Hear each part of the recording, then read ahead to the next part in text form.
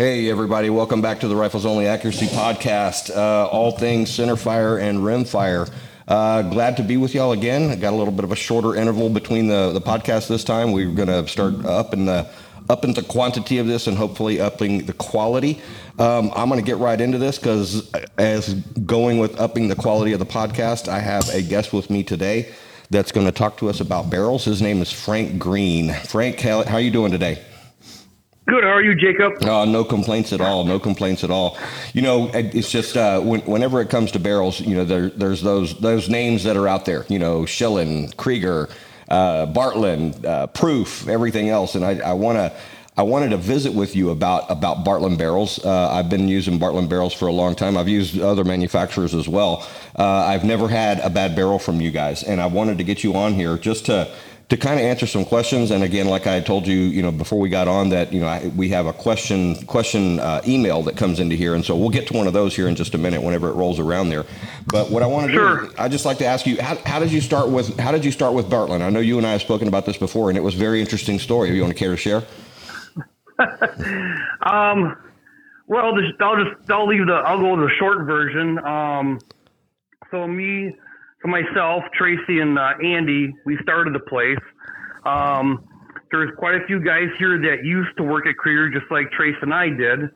And the short version is how Bartlein started was we got let go. We got fired from Krieger. Okay. So the reasons why, it doesn't matter. It's water over the bridge. Our problem, mine and Trace's problem, starting Bartlein was we knew everything. We knew how to do everything. Mm-hmm. Turning, drilling, rifling, reaming, we knew everything.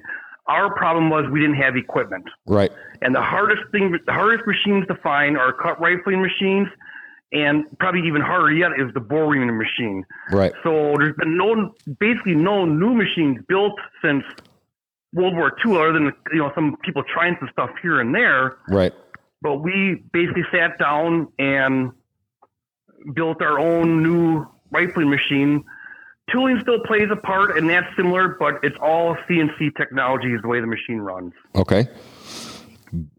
Very good. So how long did it take y'all before you got your machines and you were up and running? Y'all know how to do this, and now you need tools. How long did that take?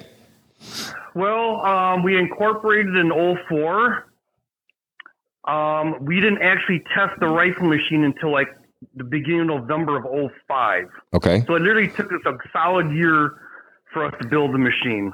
Okay. As the machine was getting built, you know, we're working on other stuff, you know, making tooling, ordering stuff here and there. I was the first full-time employee, mm-hmm. and probably for about 6 months or maybe even a year, I was the only employee on the books. Okay. And so once the machine was built, of course, we had tools and stuff ready to go. We had to test machines. If the machine didn't work, Bartlein barrels wasn't going to happen. So first barrels we did were 30 cals. So I contacted another barrel maker. Someone needed we needed to get drilled and ream blanks from somebody to test the machine. Right. So the first barrels we did were 30 cals. And the quick funny story was the very first barrel we made, as it was coming up the sides on the grooves, Trace goes, wow, the valley's all over the place. I go, well, pull it out. We're not going to sell it to anybody. Let's look at it. He goes, no, it's getting close to being done. Let's let the machine run. And he pulled it out. He cleaned the bore out. He looked down and I go, what's so funny? He goes, you look down and you tell me what's wrong. We had a right-hand hook tool and we were cutting a left-hand twist. Ah. We didn't think about twist direction on programming the machine. So it right away it showed us how accurately the machine cut the twist rate. Okay. If that would have been on an old Pratt machine like we had at Krieger and stuff like that, the tooling never would have made it. We'd have scrapped the barrel and scrapped the tooling. So we quick did a program, modified the program, so now we can do left and right hand twist. And we put another barrel in right hand twist. We finished that barrel probably like around around midnight that night. And we all left. I came in first thing in the morning, threaded, chambered it, put it on the gun. Trace and Andy came over when they got off of work that next day because they were still working regular jobs. You know, we had to make a living in the meantime. Right. And we went to the range, and no breaking, no cleaning.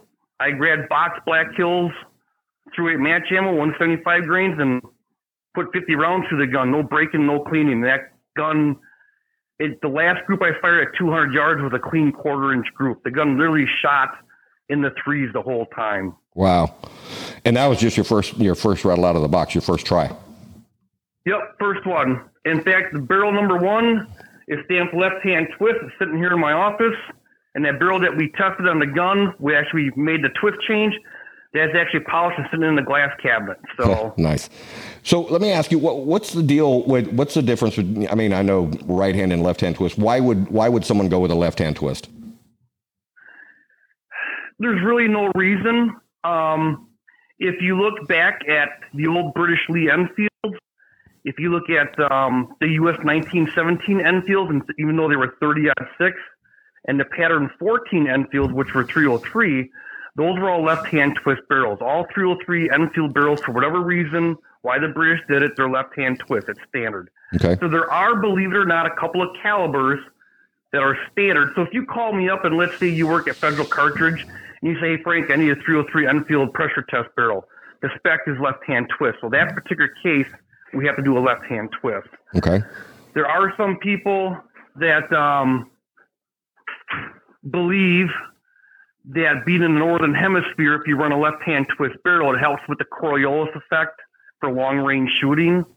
I'm going to tell you, even if you're a guy that can hold maybe a 1/4 minute change on the target or on the gun, or holding the gun and pulling the trigger, even at 1,000 yards, I don't think a left-hand twist barrel is going to offset the rotation of the earth. You know what, Frank? We're gonna leave that one alone. Yeah, it's one of those things. If you want it, we can make it for you. The other thing is that some people believe, and again, it's right-handed shooter versus left-handed shooter. Mm-hmm. If you ever heard of the barrel maker Pope, he made his barrels mostly shoots and fast guns late 1900s. He would only make left-hand twist barrels, but you have to remember back then an off-hand gun, a standard caliber was like 40-63, and they were throwing a 330 grain bullet out of a 10.5 pound rifle. One of his arguments for the left-hand twist was for a right-handed shooter that the shooter could control the torque of the gun better, and his follow-through and everything was better, and it helped him shoot the gun better. Okay. I don't know if that applies to a 308 or a 6 mil because you're not slinging a 330 grain bullet through the gun, you know. But there are some people that do believe that is true. So a left-hand twist would be for a right-handed shooter. If you're a right-handed shooter, you want a left-handed twist. Me being a lefty myself, I will tell you I have gone with guns to the range, like a 1917 Enfield and an 03 Springfield, one being the left hand and one being right hand. The gun does torque differently. It does put pressure on your face and react differently. But does it make a difference in accuracy in the real world? I don't think so. All right. Wow, that's amazing. Okay, well, that was just a question I wanted to throw in there. Can whenever y'all first started out, I mean, y'all were getting out barrels pretty quick. I think now y'all have a pretty good lead time. I mean, you just gotta. What's going on with that? I mean, I know that you've got quite a few orders stacked up, huh? Well, prior to the whole COVID blowing up in our face in early 2020. And then it being the election year, and then it being all the riots were going on. Even before that started, I think our lead back then were probably around maybe 6 to 8 months. Okay. Might have been a little bit longer, on and off. It all depends on the workload. That's one thing that we can't predict is orders and work coming in. We're basically a custom shop. Okay. And you can say that we're a custom shop on a production basis, but we're basically a custom shop. And some people say, well, why don't you make barrels for inventory? I go, I can't predict that. If my luck, I'd make 50, 30 cal, 10 twist barrels, heavy varmint contour for inventory. And the next orders over the next month, everybody would want 11 twists, and then the barrels would sit there. Or the hot caliber would be 6 millimeter. So we can't forecast what's going to happen. And it's how do we make inventory when I have a customer waiting 6 months for a barrel to begin with. Okay. So back to the whole COVID, the election year and everything, all of a sudden in such a short amount of time, And on top of the COVID year, I think there were something like 7 point some million first-time gun owners in the United States. Now, this might not apply to a PRS guy or F-class and stuff like that, but it does in the grand scheme of things, because the amount of orders that came in such a short amount of time, and I'm sure you've dealt with it, or everybody's dealt with it, with looking for ammo and bullets and powder and everything. You can't find anything. Right. And for us, it was the same thing. So it wasn't just Jacob calling up and ordering, hey, Frank, I need 265s and 230 cals. We had people like you and everybody else calling and wanting stuff. But the demand for ammunition test barrels also went through the roof.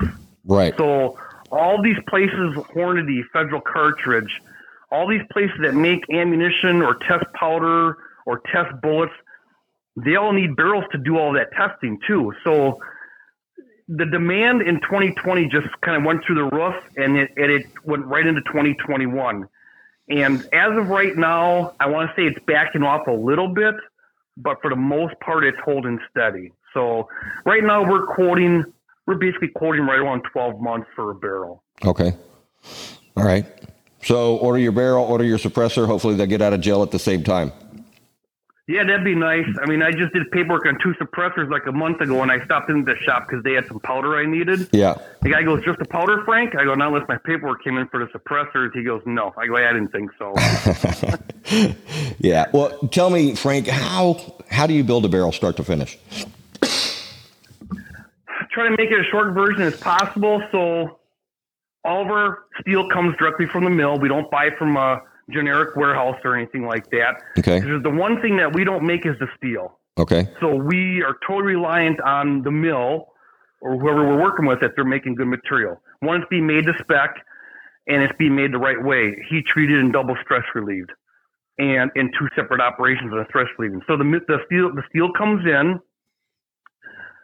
We cut the bars to length usually, whatever we need. So usually the bars will come in 12 to 16 feet long, and we'll cut them as we need them.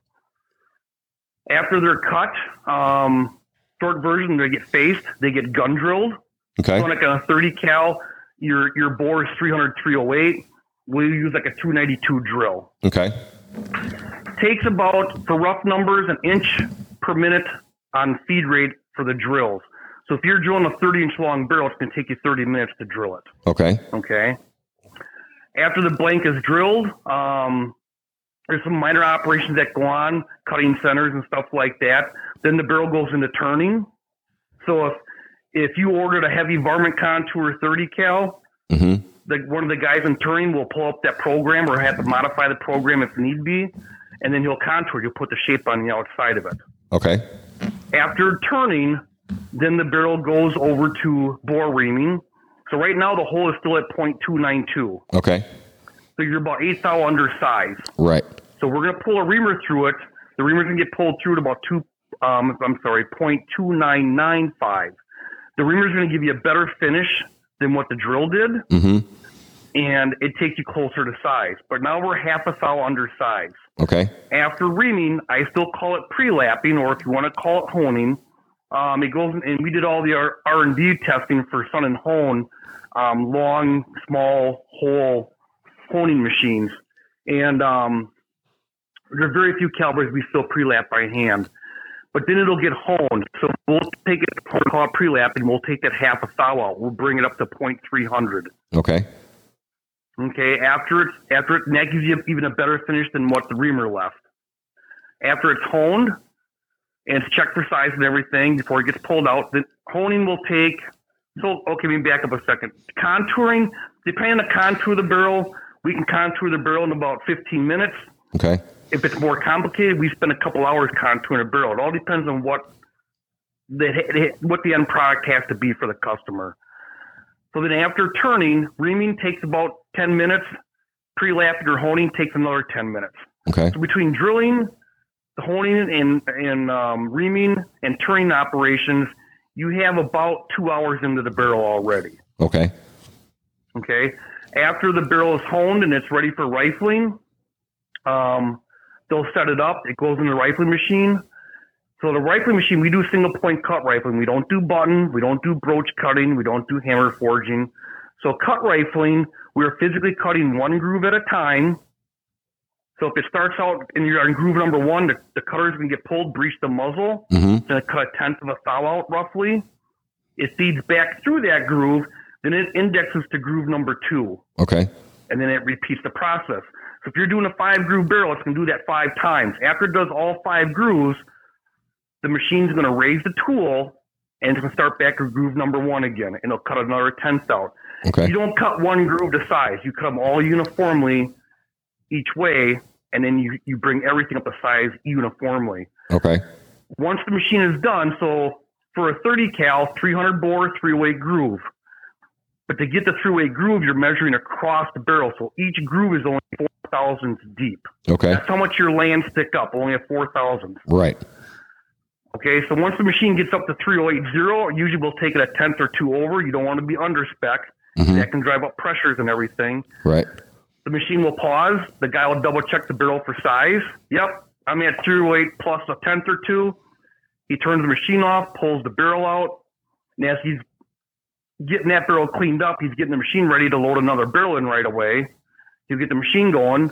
He cleans up the barrel he pulled out. He'll clean it out with solvent, dry it out. Then we'll cast a lead lap, and each lead lap that gets cast is per barrel. Every barrel is an individual. Okay. There are some barrel makers that will use the same lap for multiple barrels, and that's a no-no. Okay. So what we do is we'll cast a lead lap, let the lap cool, then we'll apply lapping compound to it, and then we'll finish lap the barrel. Finish lapping is really meant as a final polish. Yes, it will change the size a tenth or two, but as a barrel maker, you should not be finish lapping to achieve size, because you're going to wreck the barrels and you're going to have non-uniform results inside the bores. Okay. So it's meant as a final finish. It should not be done to change or to achieve size. I've heard of shops where they made a button barrel and it was a foul undersize, and then they'll try and lap it up. But if you can picture tight and loose spots going down the whole length of the barrel, that's what you're going to end up with. Right. So after finish lapping, and you've seen the blanks, it gets all the information, gets stamped on the breech face, it gets socked up and heads out to the customer. All right. So rifling will take about, depending on the caliber, the number of grooves, that'll take about an hour and a half average, maybe 2 hours. So we're going to have about 3.5 hours into each barrel if you would time one out from start to finish. Okay. All right. Wow. There's a lot that goes to that. You and I had spoken. You'd sent some pictures and you'd show me the button rifling process. What is that? I mean, it looks like that we're basically compressing the metal rather than cutting it out. So button rifling displaces material. It does not remove material. Okay. So for example, if you're doing a 30 cal barrel, 300, 308, so that one picture I sent you of the button, that's actually called a combination button. If you look at that picture, the part that's going right into the barrel, you can see the little grooves. Those are going to form your lands. Right. And if you look at the button looks pregnant. It's got 2 bumps on it. Okay. Yep. The front bump is what's called the bore finishing side of the button. So to get a 308 barrel, it'll change. Your button size will vary with the steel lots too. Okay. So to get a 308 groove, you might be pulling a 311.5 or a 312 diameter button, because you're not removing the material, you're displacing it. Okay. And when that button goes down the barrel can't have any shape on it either. Because if you have a different wall thickness on the blank, it'll play hell with your sizes, because the steel is going to expand and relax or spring back differently. See, that's one thing we don't have to do. We turn everything typically before rifling. If there's any stress in the blank, it'll show up during turning. If the barrel bows, our terminology for bending, we throw it away. The customer never sees it. Right. Button rifling, you have to do it as a blank. Okay. Then a good button rifler will re-stress relieve the material again, and then they'll turn it. But there's one thing that we can't measure for, no barrel maker can measure for, is what I call residual stress in the steel. Okay. And when they turn it, and after they stress relieve it, if you get what I call residual stress point in the material, some people call it differently, usually the bore will open up. It'll go sour on you. And when it goes bigger, you cannot make it go back. It is what it is. Okay. So some button makers have different grades of barrels, and that's what you're paying for. You're paying for the uniformity of the bore. Okay. All right. Well, I've spent, my deal here is as a shooter. I'm an end user of your product, Right. and so I kind of liken a lot of this to. Okay, it's like me watching TV. I can turn it on and I can change channels and I can change the volume, but I really have no idea how that TV works or how it's made. You know what I mean? And so right, and seeing, and like us with the cut rifling, the tooling plays a little bit of a part, but we can give the customer any twist they want. Right. And it's consistent and it's uniform. That button, when you look at those little lines in there, that's got the twist built into the lands. If that button hits a hard spot or a soft spot in a steel, typically it'll slow the button down. It can speed back up, but if either one of those cases happen, you end up with a non-uniform twist. And for sizes, and I guess I should back up one more step real quick further too, I usually say there's 4 things that make a really good barrel, and there's no debating them. Is I tell people the straighter the blank, the more uniform your bore and groove sizes are over the length of the barrel, the more uniform the twist, and the more stress-free it is, the more forgiving the barrel's going to be. And there's no debating that stuff. Okay. But that's a big difference between us and like button and hammer forged barrels. Okay.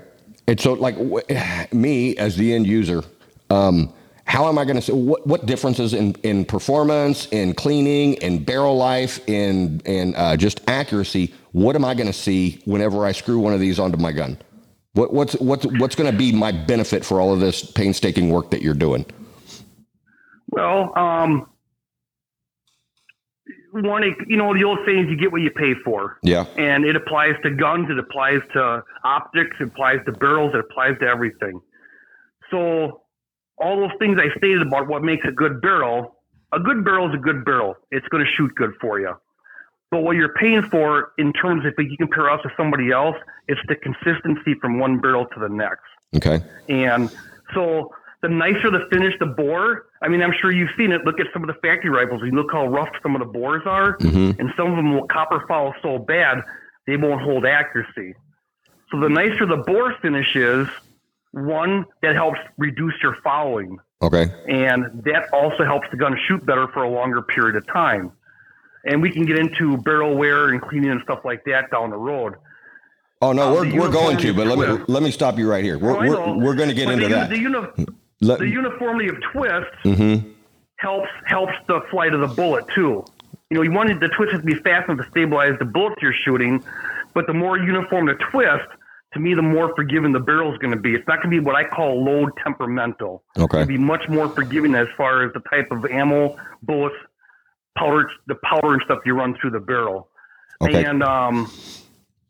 And like I said, how they clean. It all goes back to you can buy the best action in the world. You can buy the best chassis in the world. Put the best scope on there. I tell guys, you can put a mediocre barrel on there, and it might shoot good, it might not. You can have an okay action. So let's say I'm comparing a Remington 700 to an AI rifle. Okay. So you could take an okay action like a Remington or Savage, put it in a good stock, do a good bedding job. You could put a really good barrel on there and have a good scope and stuff. Usually end up with a very good rifle. So the action in a stock, that's your chassis and your body of your car. The barrel's the engine. Right. Again, you can build an okay engine or you can build a real killer street car engine. It's what do you want out of it? Right.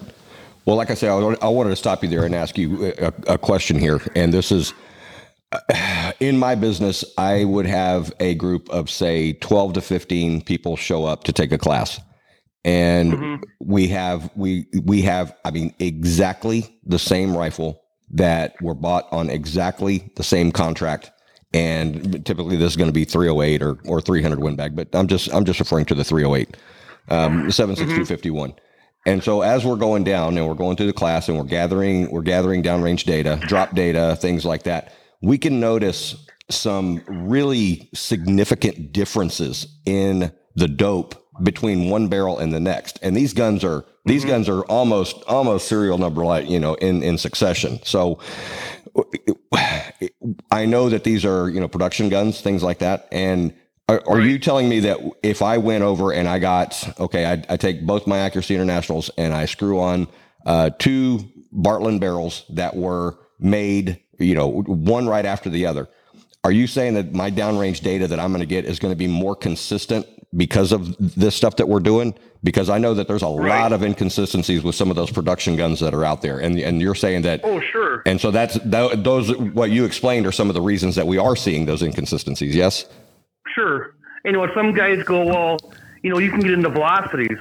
Let's say 2 guns are both brand new, and I'm not. When I say manufacturers, I'm not picking or hacking on anybody. Okay. Oh, I know. So let's say a guy shows up with a brand A rifle, basically custom built, all high end stuff, and another guy shows up with a factory built XYZ rifle. Mm-hmm. What you and I don't know is, what do they hold the barrel itself to tolerances? Some manufacturers, I've seen production barrels up to 2 thou oversize. Mm-hmm. The other thing is what chamber reamer was put into it. Yeah. Is it a good match type spec chamber, or are they running a production plus a 2 thou tolerance chamber? Okay. So that's going to affect your throat specs, your throat dimensions. That's going to affect your velocities and your accuracy and everything. All right. So there's a lot of variables that 2 guys show up in a line with 300 Win Mags, but they're completely different guns. You can get 2 different data. And let's assume both guns are brand new. Right. The barrels don't have 2,000 rounds on them and they're burnt out or anything like that. Right. Yeah, the guns can perform totally different. So when you think of this, when you look at load data out of a Hornady book, out of a Sierra manual or Barnes, whatever, when you look at that load data, those test barrels have to be made to a given min spec tolerance. Right. Okay. But what is physically put on the guns, you can have a guy take a Bartlein barrel and put a really crappy spec chamber reamer spec into it. That can affect accuracy and that can affect velocity. But you hear guys a lot of times will say, yeah, well, Hornady, they advertised their 165 Creedmoor load at 2,700 feet per second, but I only get 2,590. Right. Okay, but what spec is the barrel on your gun? Right. So when we make barrels for the ammunition and test barrel or bullet makers and stuff, the barrels are made to a given spec tolerance, and they don't vary from that tolerance. Yeah, so it's going to be the same no matter what. Yep. And, a good example would be one ammunition maker, I won't use names. They were tight. They had some test barrels from another manufacturer, and they weren't performing. They were actually, pressure was up 10,000 PSI, and the velocity was up 150 feet per second. Okay. For a box spec ammo, they have to load to a pressure spec, and which usually transforms into a velocity spec. Right.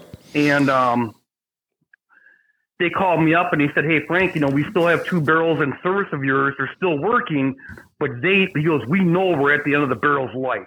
Mm-hmm. But we're milking them for everything we can get out of them because of the problems that we're having. I go, okay. He goes, how far away are the other barrels from me that we have on order? I go, we can get them done and shipped next week. I go, we're not late on them, but I can get them out to you next week. He goes, okay. So we made them, shipped them. These are pressure test barrels, mm-hmm. and they use them for both pressure, velocity, and even accuracy. Okay. They got the barrels. I actually called them up next week because only 2 guys from the shop here were actually headed out west to a PRS match, and they wanted to swing by and get some 6.5 ammo from them. Okay. And so I called them up about that a few days later, and I asked him, I go, hey, did you get the barrels? You guys, let me know how they work for you when you get them in there and stuff. He goes, oh, we got them yesterday, and we actually broke them in and shot them on the night shift. I go, yeah? He goes, all 3 barrels. He goes, pressure was within 1,800 PSI, and the velocity was within 10 feet per second. That's over 3 barrels. Okay. I go, well, can't make them any better than that. That goes back to consistency and the quality. Yep. I got you. Well, that's a pretty deep dive into getting that barrel from start to finish and what you guys are doing. It's much appreciated. But Another big thing that always comes up in the classes that I teach and everything else is cleaning, and I'm more than certain that you and I have some differing opinions on this, but I would like to hear your thoughts on it. Well, the first thing I'll tell you is, there's more than one way to skin this cat. Yes, sir. And when I teach classes, like I go out to end of August, I was both at Quantico and Camp Lejeune teaching classes, and everything overlaps. Yeah, it's primarily on barrels and barrel making and stuff like that. But we get into shooting because everything overlaps, right? And we get into cleaning and everything else. And that first thing I'll tell the guys is, like I said, there's more than one way to skin this cat. If you have a cleaning procedure that you're using and you're not wrecking the barrel, I got nothing to say. Just because the guy next to you does it differently, A, doesn't mean he's doing it better. B, he could be doing it worse. So if you're not wrecking anything and you're keeping the gun in tune and in spec, hey man, knock yourself out. Don't change. If it's working for you and you're not wrecking nothing, don't necessarily change anything. What you see on YouTube or what you see on some guys doing at a match, take it with a grain of salt. Yeah. So how I clean my stuff, I have two different ways of cleaning. I have my slow method and my hurry up method. My hurry up method is I'm shooting a 2-day, 4-day match. I'm shooting the gun every day. I clean it every night. I go back to the range with a clean barrel the next day. I'm not going to an up class match, putting 60, 80 rounds on a day in the gun, and I'm going back to the line tomorrow and shoot 3 relays at 1,000 with a dirty barrel. It ain't happening. Okay. So that's my fast method is going to be, I'll use Sweet 762 solvent. I run a wet patch down the barrel one after another till it comes out clean. I don't dry patch it all. If you're dry patching it, you're taking the cleaner out of the barrel. Let the chemical do its work. If you ever used sweets before, the patches will turn blue. That's how they react with the copper found in the barrel. Yep, very familiar. Once the patches come out clean, I'll dry patch the bore thoroughly and the chamber. Then I'll get a patch soaked with Remington 40X cleaner, or if you would, JB Bore compound, the blue label, not the red label, not the Bore Bright. And that's another topic of this conversation too. But I'll get a patch soaked with Remington 40X cleaner. I'll stroke the barrel 10 times, and I'll short stroke the throat area. To me, that'll neutralize anything left over from the sweets. And if there's any residual copper or carbon, it works better on that stuff. Okay. After I dry patch that out, I give it a light coat of Hoppies number 9. In the morning, I dry patch the bore and chamber, and I head to the range, and I shoot all next day again. That's my hurry-up method. Okay. My not hurry-up method is, I shot the gun today. It was for deer hunting, or, hey, I don't need the gun for 2 months or anything like that. I set it up on the bench. I use just regular Hoppies number 9. Okay. Not the copper solvent, just regular number 9. Wet patches one after another till they come out of the bore clean. I leave the gun sit on the bench with a nose down attitude on the muzzle. That way all your garbage runs out the muzzle, not back into your action and your stock and stuff. Come back the next day, run a couple fresh wet patches down the bore. If there's any copper in there, they'll come out green in color. And the lighter the color, the less copper and stuff that's in the bore. Okay. Once they come out clean, the gun gets put away. But I store all my guns with Hoppies. I'll tell you, it protects as good as any oil. Okay. It'll partially evaporate before you shoot it. I run a fresh patch, wet patch down the bore, dry patch it thoroughly, because it'll partially evaporate and it'll get thick. It'll get gummy inside the bore. Right. I really don't use brushes, very seldom. I only use a brush if I really feel the need to. If you start feeling that heavy, snug patch feeling up in the throat, you get that carbon ring buildup. Yeah, I get it. There's a point in time where you have to. Right. Going back to like JB Bore Bright, I also bore paste, witch's brew, and I sent you that picture of the cleaning of the damage to the barrel with the paste cleaners, with the abrasive cleaners. Yeah, I saw that. I tell guys, if you use an abrasive cleaner in conjunction with a brush, you're going to wreck the barrel. And there's no arguments about it. You will wreck the barrel. And if you send me the barrel back into me and the bore looks like that in that picture I sent to you, I'm not replacing it. You wrecked it. And I'll tell you, from usually within about 4 cleanings, the damage is irreversible. Okay. And you might not think that, but it that one picture with those heavy gouges in the bore. Yeah, I saw that. That was a 7 mil F-class barrel. The barrel started having accuracy problems at 100 rounds. Whoa. What was neat about the customer, he was honest with me with everything he did. How he cleaned it, how often he cleaned it, what he was using. And we actually replicated with another gunsmith his cleaning process on a brand new barrel, and the same exact stuff happened. He was using KG2 bore paste, and I'm not hacking on the manufacturer. In his defense, he followed the cleaning instructions to the T, but he was using a brush, and the abrasive and the brush will work on each other. Yeah. So that barrel started having accuracy problems at 100 rounds. The picture you see is at 800. Okay. The bore should measure 277 by 284, the bore and groove, the 7 mil. The bore measures 279, and the grooves measure 285.5. He basically polished a full 2,000 out of the barrel. Wow. Those gouges are from the bristles of the brush trying to rotate with the twist, but there's so many bristles in the brush, there is no way it's going to follow the lands and grooves perfectly. Right. What you see those gouges are, that's the bristles trying to ride up and over the tops of the lands. And by using the abrasiveness, that's where those gouges are coming from. The lands stick up, so they take the beating. All right. Well, let me tell you what I do. Go ahead. And tell me how wrong I am. Not much. I really don't do anything to them at all. You know, I kind of shoot them until and my game is different than F class. You know what I mean? It's a different thing. Different from F class or short range bench guys. Yeah. Oh, way different than that. And it's what I do is I'll shoot that thing until the accuracy drops off, and then I'll clean it.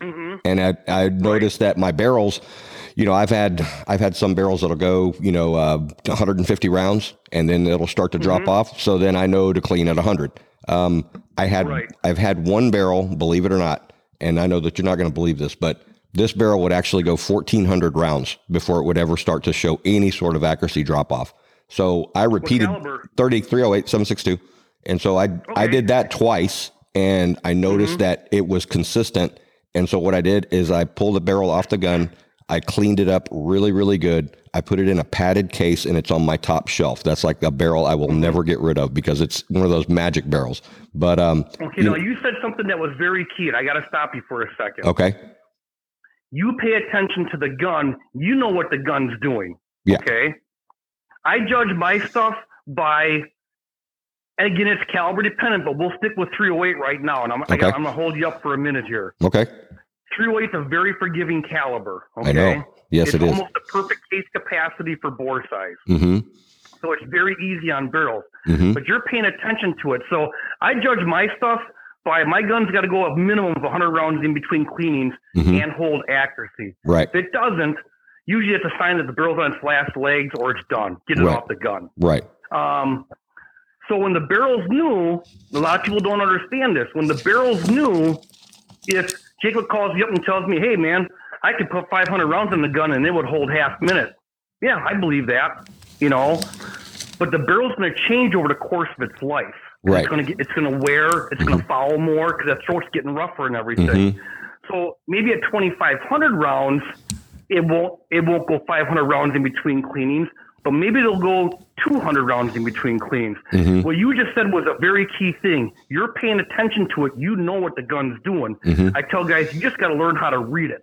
Right. And to throw another little into this, I had a phone call one time from a Marine sniper in Afghanistan. He was on downtime and he wanted to order a half a dozen barrels for him and some of the guys in the outfit.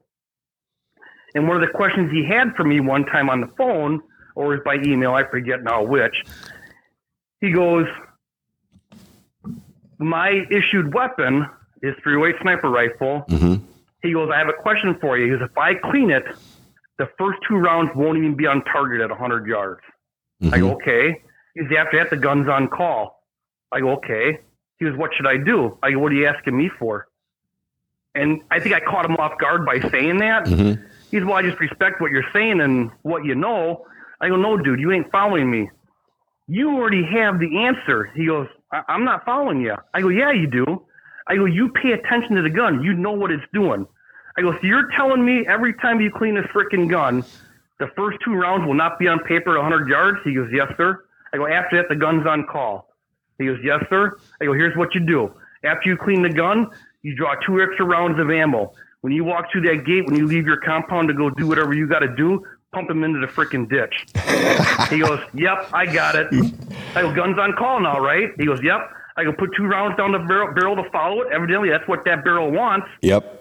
But if that's what's really happening, you already had the answer. He just wasn't thinking about it a little bit further. Yeah. And so, and again, when the gun's got, like 5,000 rounds on it, like I said, it might not go 200 rounds in between cleans, but it might do 100. Right. Again, pay attention to what it's doing. Yep.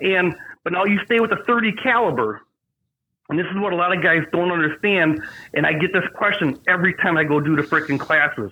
Well, hey, we're being told a 300 Win Mag will go 4,000 rounds before the barrel needs to get replaced. I laugh out loud. I go, not happening. Mm-hmm. I go, I'm going to ask you what your accuracy requirement is. If you're telling me your accuracy spec is minute or less with box ammo, I go, it's not happening. The 300 Win Mag versus the 308, same bore size, but you basically double the amount of powder you're dumping down the bore. Right.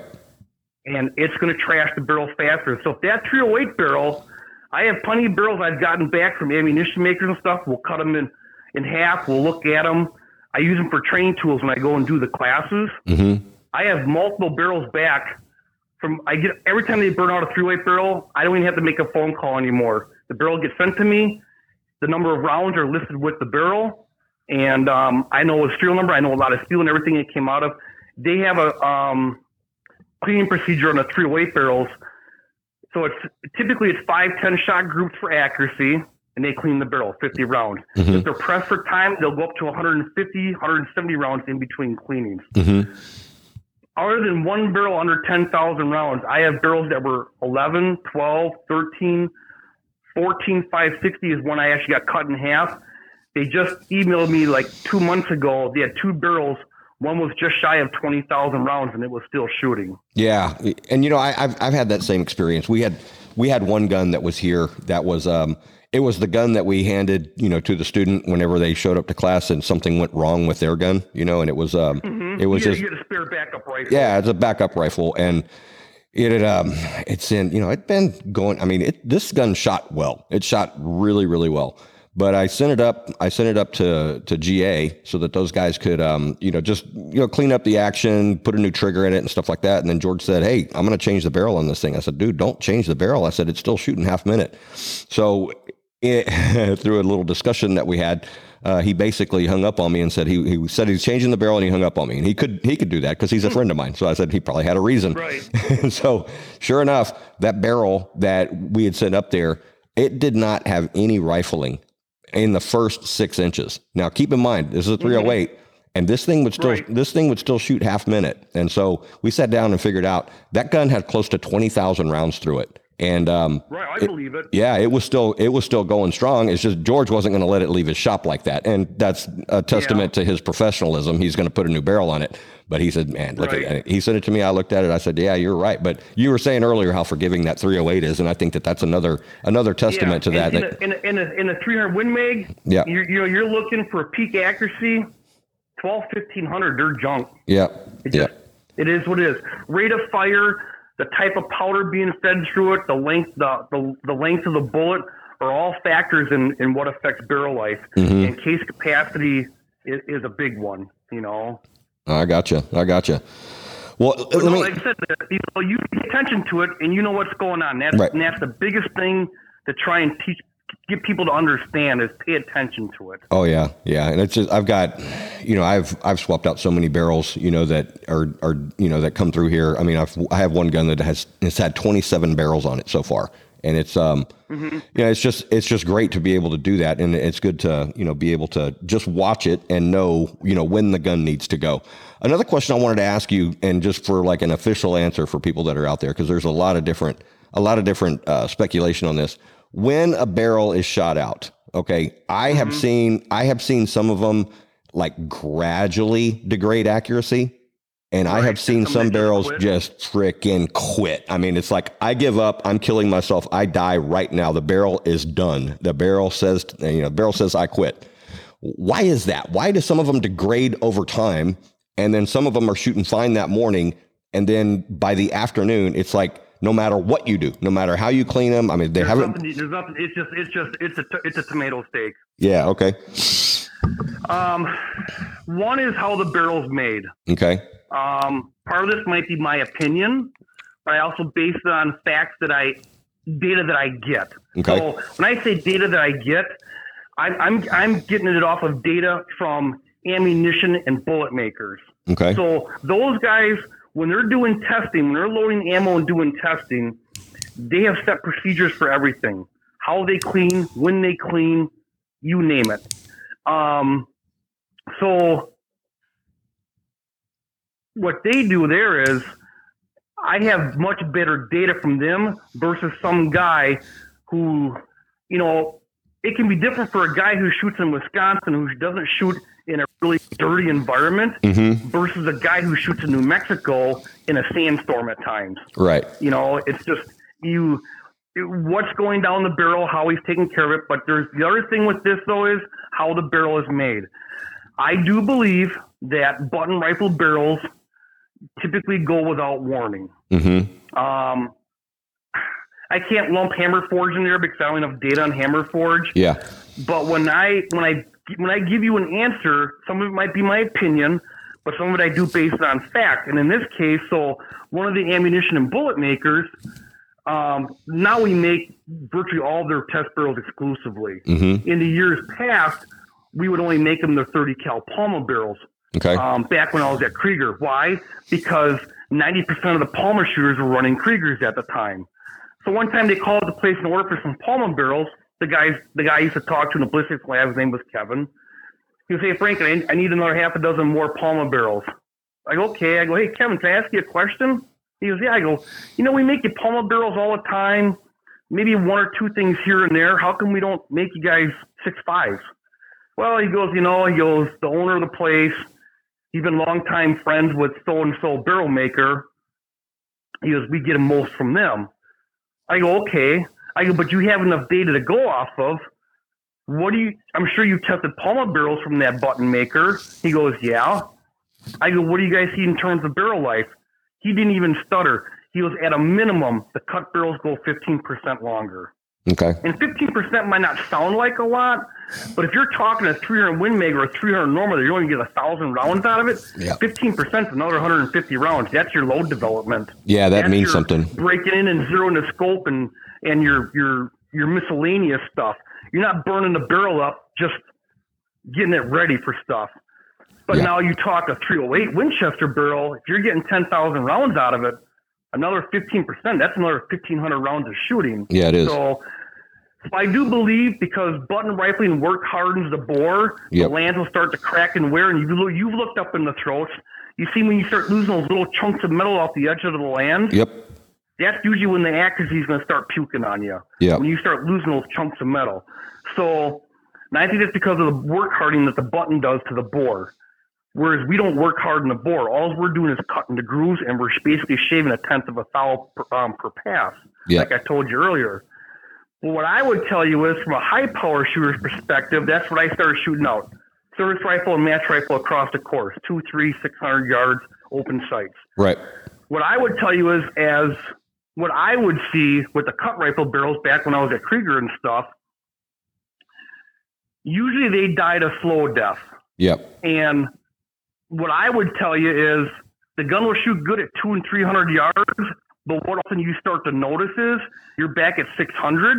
And if you normally shot a 195 at a possible score 200 with 7, 8 X's, 9 X's on paper, what you'll notice is you're still shooting in the mid 190s, but your X count is down. Now you're only putting 2 or 3 X's on paper. Yeah. That's usually an indicator that the barrel's on its last legs. It's going on you. It's dying. Yep. And I always tell people, I get this with guys with 300. I'm not picking on 300 Norma, but it's a good example. Well, I shot the gun at 100 yards and it still gave me half minute. Yeah. Well, when I went out to 8, 9, or 1,000, it was shooting 12-inch groups. Okay. I'm sure you've heard that terminology. A short range load isn't a long range load. I've heard a lot of stuff. I always agree. Yep, you've heard a lot of stuff. I don't necessarily agree with that. Yep. What I tell guys is, you want to know how good the gun's shooting? Shoot it at 500 yards. Yep. 500 yards, that's the mark. That'll tell you how good the gun's shooting. Don't take the 100-yard group all the time. Mm-hmm. Take it out and shoot it at 400 or 500 yards. If it's a half-minute gun at 100, and it would do a half minute when the gun was new at 500, so let's say 2.5-inch groups. Right. But now you're shooting 4-inch groups at 500. It's probably a warning that the barrel's going. The other thing that you will see when a barrel starts to die, you won't see it pressure-wise because you don't have a pressure barrel on your gun. But usually as the barrel starts to die, the pressure will go up. This is data I've gotten back on ammunition pressure test barrels. Mm-hmm. Usually the pressure will start to go up because the throat's getting rougher, the amount of fouling and buildup that's in the bore of the barrel. Mm-hmm. But you'll see a velocity loss. Okay, so higher pressure and loss of velocity, which are kind of opposite of each other. Yep, they're opposite of each other, but they kind of go hand in hand. Mm-hmm. But usually, even if you just take the pressure out of it, right? If you all of a sudden go out to the range one day, or if you're in the middle of a match, man, the gun just freaking quit shooting. All of a sudden, you put it on a chronograph. Yep. If you all of a sudden see like a 50, 60, 80 feet per second velocity loss, mm-hmm. that's probably a warning right there that the barrel just puked on you. Yep. Yep. So when you start to see that velocity loss, usually you can bump your load, chase your seating depth, and you can get the gun back into tune for a little while. But when you see a velocity loss, that's a sign that the barrel's done. Yeah. And we get that from when I talk to the ammunition guys where we're making special test barrels or we made something special and I want feedback out of it. Right. So I know on a 165 Creedmoor barrel that we did in testing, it was out of the new material, and that's a different topic. But what they saw there was typically the barrels died around 1,900 rounds, and one of the indicators is there'll be a pressure change and there'll be a sudden velocity loss. Mm-hmm. Then they know that the barrel's done. Yep. And they might be able to squeak it out a little bit longer, but they don't want to see a pressure correction of more than 2,000 PSI, and I don't think they want to see a velocity change of like 80 feet per second. Right. When they see those numbers happening, they know the barrel's done, and they'll pull it from service. Gotcha. Well, man, we're getting our time up here pretty high. One of the things I wanted to ask you was what's in the future for Bartlein? Just plugging away still. Yeah. We're making stuff and keeping up with the orders the best we can. Mm-hmm. Unfortunately, the way the world is going, I don't see anything getting better. Mm-hmm. So we're doing our best to keep our heads above water, and we're trying to get the lead times down and just try to keep everybody happy and keep feeding stuff to people. Well, man, a couple of things I want to thank you for. One, y'all have supported our competition that we have down here yearly, and I really thank you for that. We appreciate it, and the shooters appreciate it. Being able to get those certificates from Bartlein, for barrels and things like that, and hopefully y'all can support us in the future. But the other thing is just the work that you put into it. If I screw a Bartlein barrel on my gun, I'm not worried. You know what I mean? I'm really not worried. It's none of the. I'm not going to worry about if it's going to shoot good. I have no question about it. I know if I go out there and it's not shooting well, I know that it is definitely me. It doesn't have anything to do with the barrel. I've been shooting y'all's barrels for a long time, and other manufacturers too, I'll admit, but I want to tell you, I'm very, very impressed with the quality, and I'm impressed with the time and the effort and the precision and the knowledge that goes into that, because, myself as just the shooter, I really don't know all the stuff that goes into, having a barrel that will, last longer, that will be, more consistent with its velocities and everything else. And you've helped answer a lot of those questions today, man. And I can't thank you enough. I appreciate you taking the time. You're welcome on everything. You're welcome on the support. We'll always help wherever we can. And the biggest thing, that we always say too in barrel making, there's no shortcuts. No. When you start doing shortcuts, you start affecting quality, and I don't want the customer calling and complaining on the phone about something. Yeah. So we always say there's no shortcuts. A lot of people don't understand is a lot of those factory rifles that you buy. Mm-hmm. They go, well, you look at the cost of a custom barrel, and I don't care if you're going to Schilling or us or Krieger. You look at the cost. One, it's the amount of time we put into making the stuff. Mm-hmm. When you look at some of the production rifles, some of those guns might not have more than 60, maybe high end, maybe $200 into the whole barrel. That's threads, chamber, the cost of the steel, the time, everything. Right. But you know, the old saying is, like I said, you get what you pay for. But we don't do shortcuts, bud. And that goes back to that. I believe does help the consistency from one barrel to the next. Whether you bought 2 today, or you know, you buy one now and you buy another one a year from now, you put on the gun, hey man, same load, same dope, the gun was on call. That's cool. Yep. That goes back to consistency. Right. Well, again, thank you for it all, man, and especially taking the time, because I know you're busy, and we had some issues getting this podcast together. But man, I cannot tell you how much I appreciate it. I know you had. You're welcome. I know you had some other questions, so maybe we can do another one in the near future down the road and take care of some of the other stuff that you had questions on. Yes, sir. Absolutely. That was going to be my next question. If I could get you back, because I'm not done with you yet. Yep. No, anytime you want, Jacob, just let me know. All right, sir. I appreciate it. Y'all take care of yourself. And everybody out there, this is Frank Green from Bartlett Barrels. Hope y'all enjoyed this. Send us an email at roap@riflesonly.com. If you have any questions for Frank, I can pass them off and forward the email to him. I'm sure he wouldn't mind answering questions if you have them. But again, Frank, thank you so much. You've been a wealth of knowledge today. You're welcome, Jacob. Have a good one, man. All right, take care, sir. We'll talk to you soon. All righty. Bye.